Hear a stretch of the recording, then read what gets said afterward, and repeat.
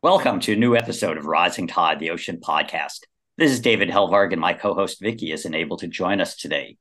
Still, I'm lucky to be talking with an old colleague, Terry Tamminen, a salty polymath who is head of California EPA, a chief policy advisor to former Governor Arnold Schwarzenegger, as well as a climate advisor to President Barack Obama, the UN, and others.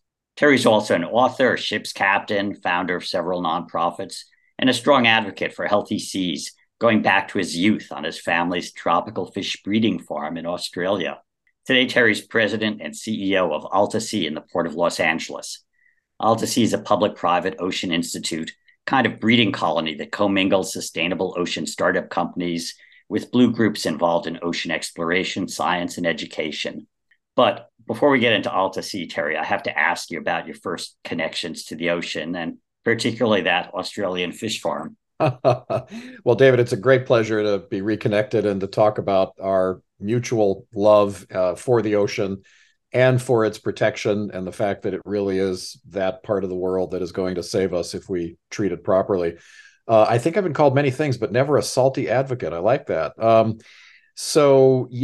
I when I was 12 years old, my family was living here in California. They gave me as a birthday present a gift certificate to scuba duba dive. And I learned scuba diving off the coast here of California, and I was just mesmerized by the ocean.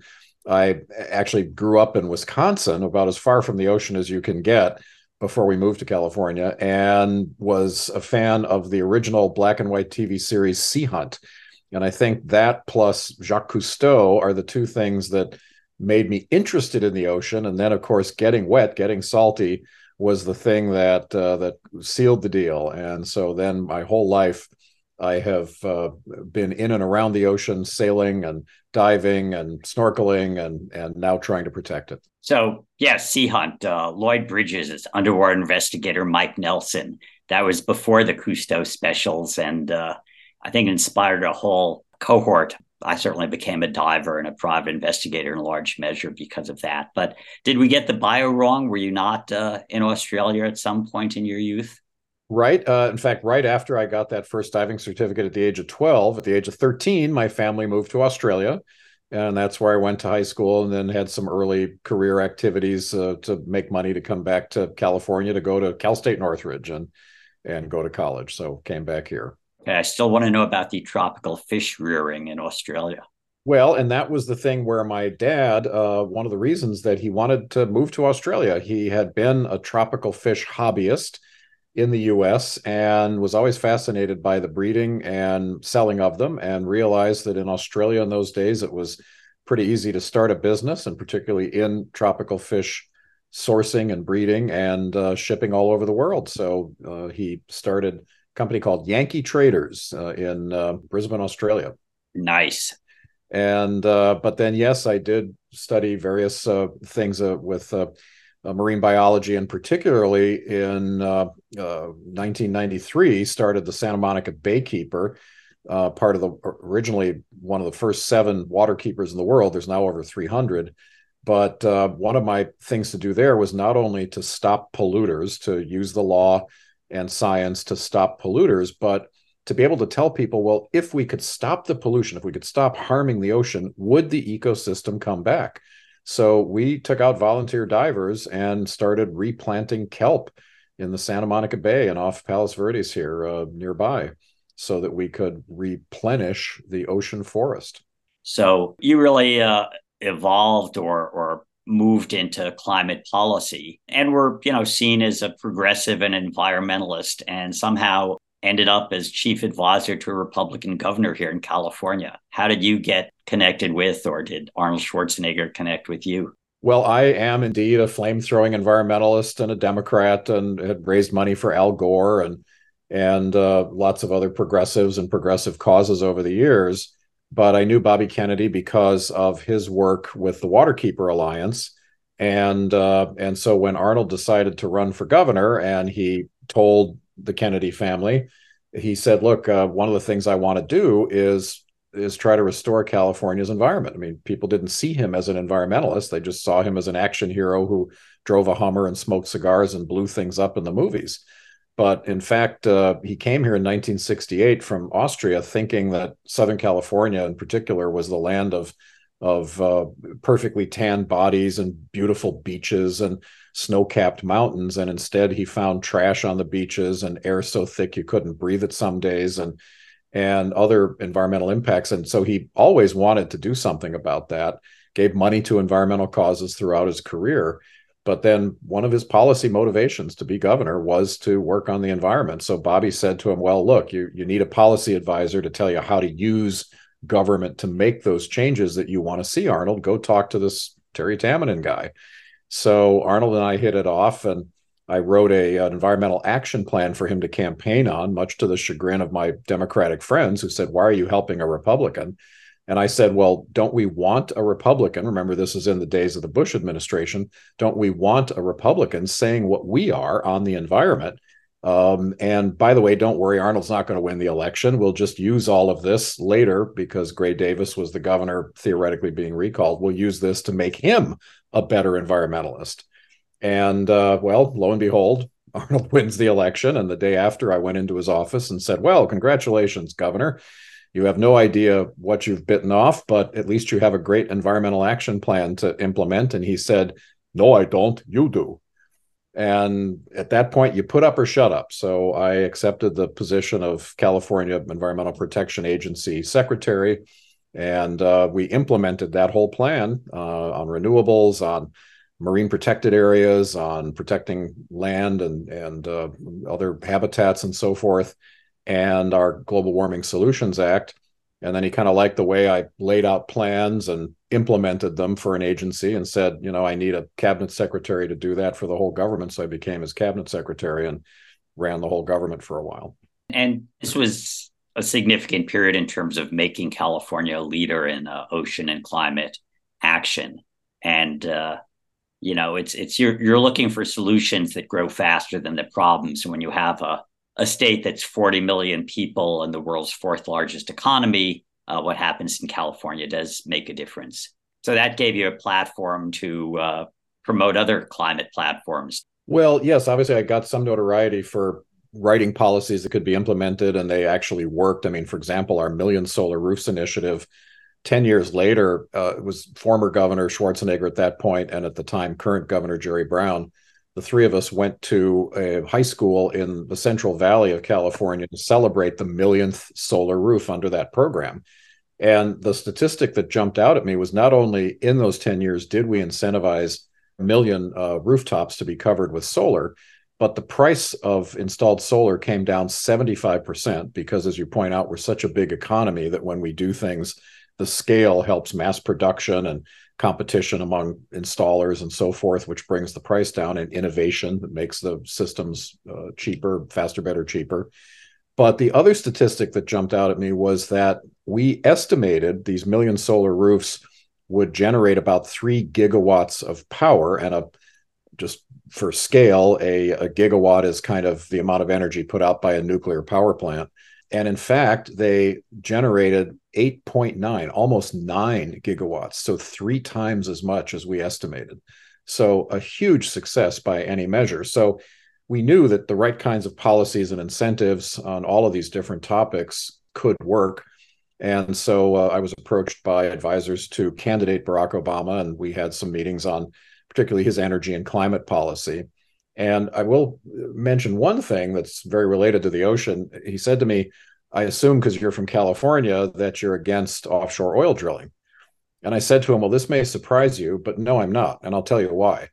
Because we drive our living room on wheels to the 7-Eleven to get a quart of milk, polluting along the way. And we stop at the gas station and fill up and we say, well, our coastline is safe. But meanwhile, the gasoline that got us on that little journey comes from Ecuador or Nigeria or other places where they don't have environmental protections and where people are dying every day so that we can have our fossil fuel joyride.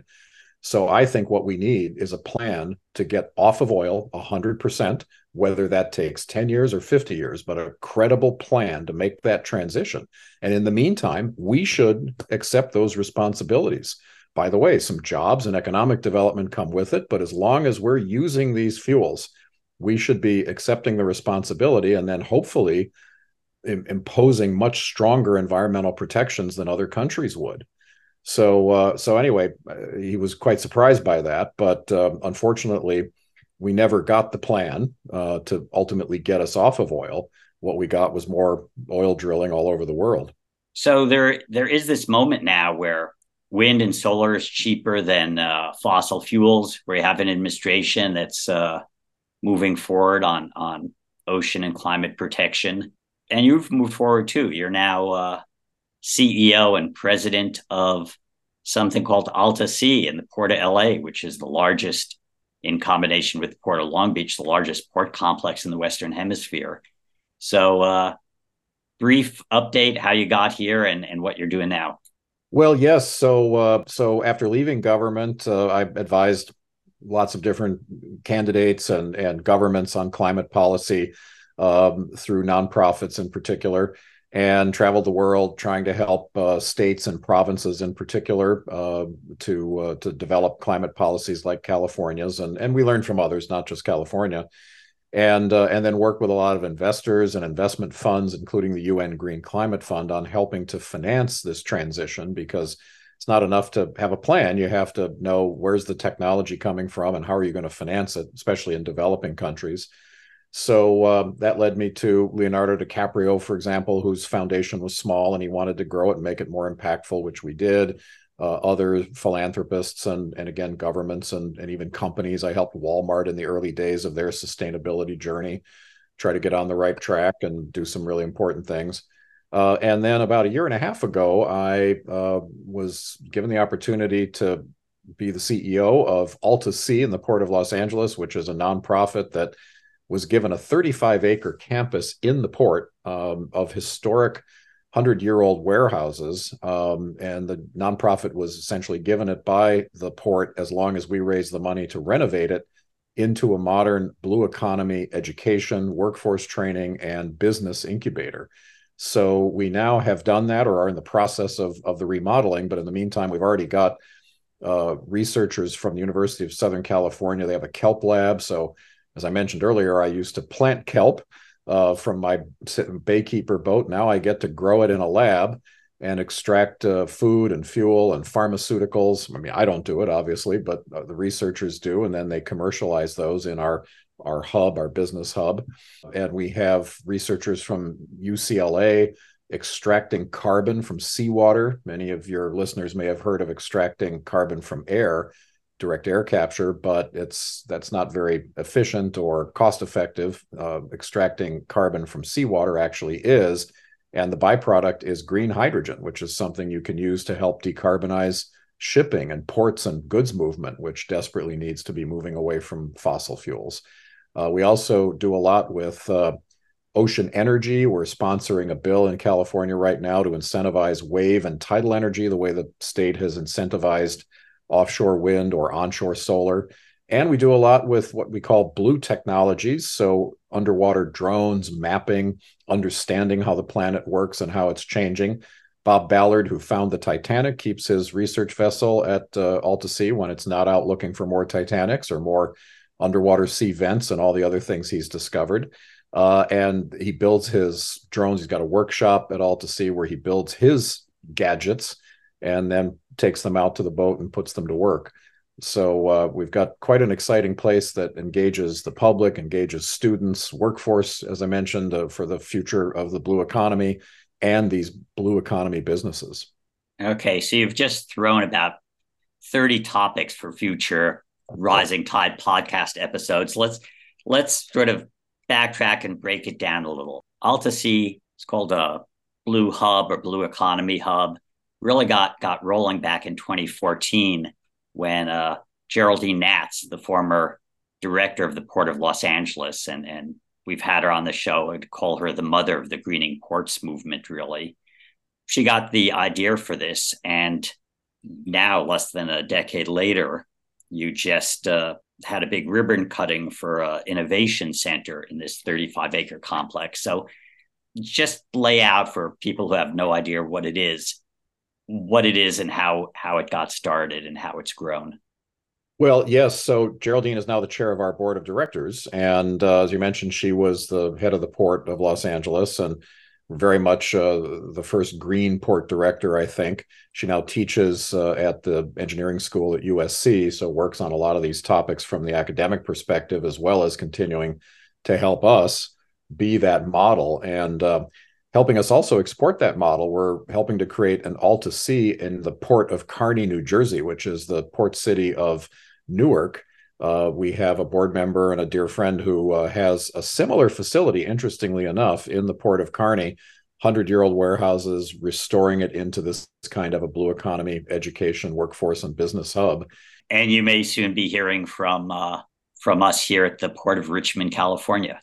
You're happy to do that. And then we've got a similar program we're starting in Rio de Janeiro. So the goal here being that, you know, if whatever innovations we come up with or they come up with are not going to become solutions for the climate crisis fast enough if they don't scale. And so one way to make these things scale is to share them quickly with other hubs who can then right size them or adapt them for the local economy, or in the case of, say, growing seaweed for local species of seaweed and those types of things, aquaculture and so on, and apply some of the lessons learned and share with each other, much like we did in California, where we were policy leaders on these things, but then I went out and shared it with other states and provinces and cities, and now we learn from them. And we are in what's called City Dock Number 1. It was literally the first dock in the Port of Los Angeles, and right after 1900. And these facilities were built around 1910, originally to take cargo from the Panama Canal, which was brand new then. So cargo that would come up the West Coast through the Panama Canal. And so we're right in the Port of Los Angeles in the town of San Pedro, California. And it's literally a working waterfront. What's the mix in terms of marine technology and aquaculture and clean energy and also jobs creation, education efforts? Yeah, so we, as I mentioned, our focus is aquaculture, whether that's on land or at sea, renewable energy from the ocean, and things like hydrogen extraction and uses, and then blue technologies. And so we work with not only K through 12 school groups that come in and have different learning sessions and field trips relevant to their age groups, but we also work with community colleges on certificate programs. So actually, starting in September, a high school student can graduate high school and go to the Santa Monica College here in Santa Monica and get a 14-month or 16-month course in aquaculture and come out with a certificate and a good job. The community colleges work directly with the aquaculture industry and others to make sure that these are jobs that will actually be there when the kids graduate. And of course, they can go on to associate degrees or four-year degrees and more academics if they like. But in a relatively short period of time, they can get a good job. And we're working on another certificate program with LA Harbor College on hydrogen and electrification of the maritime economy. So things like container handlers and ports operations and shipping, a lot of jobs in that sector. And then a third one on underwater robotics. So we're working with our community colleges to turn ideas for the workforce into actual qualifications and jobs. And some of those jobs, I mean, California is getting very ambitious on floating offshore wind. So even though you have sparse systems with oil and gas in the Gulf of Mexico, for offshore wind, the kind of floating systems are new and innovative. And you were talking about other innovations that could be coming down the pike, whether it's tidal or wave energy. Those are projects there in AltaSea and also companies looking, as you say, to scale up those projects. Yes, and any company in that sector should feel free to reach out to us because we've got space, places to demonstrate these technologies. There's a company on site right now called RCAM, RCAM. They are doing concrete 3D printing. So everyone's probably heard of 3D printing and seen little models being done with plastic. Well, these guys have a giant robot, looks like a Terminator refugee, and it's printing infrastructure in concrete that will be used to anchor those floating offshore wind terminals to the seafloor. But the innovation is not just that they're heavy and they're concrete, but they're giant orbs that are 100 feet in diameter. So they're very heavy, of course, but they're hollow. And so the wind energy can be used to pump the seawater out of this hollow sphere. And when you want the energy, you let the pressure of the ocean push the water back in, and the hydraulic pressure spins a turbine, which then creates the energy on shore. So it's underwater energy storage without a battery. So there's a lot of this kind of innovation that will come along with the offshore wind industry that is not just the wind turbines. There'll be a lot of this kind of infrastructure that is going to be very unique and innovative. The same thing with our wave technology. There's a company called EcoWave out of Israel that is putting a demonstration project at AltaSea that are floats you mount on existing jetties and breakwaters. So you don't need to build new infrastructure. You just mount these floats, and the floats are connected to the jetty with a hinge and an arm. And the arm goes up and down when the float goes up and down because of the waves. And that arm is a hydraulic pump, which pumps air into a cylinder on land. And then when you want the energy, you let the air out of that cylinder into the turbine. It spins the turbine. So once again, you have stored intermittent renewable energy without a battery. So it's really innovative. And we now have about 30 other companies that are perfecting different kinds of wave and tidal energy and aggregating them into a trade group, if you will, that has already spoken to our state legislators to try to inform them about the potential for this for the state of California and then beyond. Is it too late? I mean, we're in a crisis now. The climate emergency is here. This is the hottest summer in human history. We're sort of innovating inside the disaster. We are. And, I think that is an important point that we're going to have to start being realistic about not just what are the consequences coming, but perhaps even managed retreat. Was it 2019 or so, I think it was, or 2018, there was Hurricane Harvey down in Houston, and 38 people died, billions of dollars of damage. And some of the city officials were recognizing that the area where the worst damage occurred was areas that used to be wetlands, and that the city had dried out and paved and built housing and golf courses.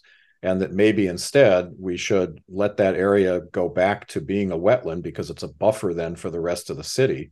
And so kind of a managed retreat. Frankly, I think places like Phoenix are going to have to face that in the future. When you look at the record heat and how dry Phoenix is. I mean, you don't see a city in the middle of Death Valley, and Phoenix temperatures in the summer are resembling those of Death Valley. So, I mean, I think we're starting to see that we're going to have to start thinking about managed retreat, whether it's from areas that are too prone to wildfires that are exacerbated by climate change, or whether it's drought or floods. There was a thing on NPR today I heard about Norfolk, Virginia, that's planning to spend $1 billion for a seawall. And the critics are pointing out that, yeah, the seawall will prevent catastrophic damage from a huge hurricane, but it won't stop the regular flooding that occurs every time there's a simple rainstorm. And that's as a result of more intense storms and higher sea level rising, and so forth. And so, sure, 10, 20 years from now, there might be some big storm. It won't wipe out the city, but the city will be gone anyway because of the constant flooding and the fact people won't be able to live there. So, yes, I think we're going to have to start addressing these things and either decide, is the real estate we're trying to protect worth protecting, given that there's limited resources, and other areas are we going to have some sort of managed retreat? But, even if we're taking somewhat of a fatalistic view about the fact that climate change has baked in a lot of these consequences, we still have to live more sustainably on this planet. We still have to feed ourselves more sustainably. And so we can't give up on the transition, on preventing it from getting even worse, and from creating systems that are just more sustainable to provide us with our food and shelter and our future. Yeah, we have to start thinking about triage, saving what we can while we can, being pragmatic, making California a leader in coastal climate adaptation, and innovation. I do think that our future is blue. That's the slogan at AltaSea. 2/3 of the planet being covered by ocean, realizing how much it controls our oxygen, our weather, the fact that things would be so much worse right now if we didn't have an ocean, are about a third of our carbon pollution that's gone up into the atmosphere has been absorbed by the ocean, as you well know, David. And if the ocean wasn't there for that, we'd have so much more carbon in the atmosphere that everything would be on fire at this point. So, but the ocean has reached its absorptive capacity, kind of like if you keep adding sugar to a cup of coffee, at some point it just precipitates out. It can't absorb anymore. So that buffer is gone unless we find ways to deacidify the ocean and try to restore more of the natural ecosystem and protect it. So when you're not working for ocean sustainability, you still enjoying the ocean? You got recreational ocean stuff you're still doing? Absolutely. We had a boat, which we enjoyed during COVID in particular, when it was kind of hard to go recreate anywhere else. I've actually since sold the boat because AltaSea is all consuming. And I have to admit, I have no time to go boating, which is sort of ironic. But yeah, whenever we can take some time off, we're at the beach. I live in Santa Monica, so I'm fortunate in that regard. And if we do get a little vacation time, we still try to go somewhere where we can snorkel and discover new things in the ocean. Terry, appreciate all you've done, what you continue to do for our blue world, and thank you very much for being part of the Rising Tide Ocean podcast. It's my pleasure, David, especially to catch up with an old friend and salty advocate like you. And just encourage your readers, if they want to know more, they should just go to the bookstore and get all the books that you've written and all the articles and things you've written, and they will know all they need to know for a sustainable blue future. Rising Tide is a production of Blue Frontier, co-hosted by David Helvarg and myself, Vicki Nichols-Goldstein, with support from Natasha Benjamin and Ellie Curlow. Rising Tide's editing services and technical support is provided by Studio Cape May. The theme song is written and performed by Helvarg. You can find Rising Tide, the Ocean Podcast, at bluefront.org or download it from Apple, Google, Spotify, or wherever you get your favorite podcasts. Off in the salty ocean, off where the waves roll free, the sparkling water rises, then crashes to the sea. Out amongst the breakers, you'll have no need to fear. It's true, it's the blue frontier.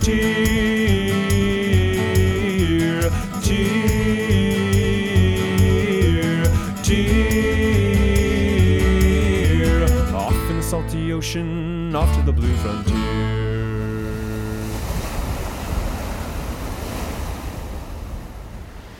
Sparky, come here, buddy. Sparky!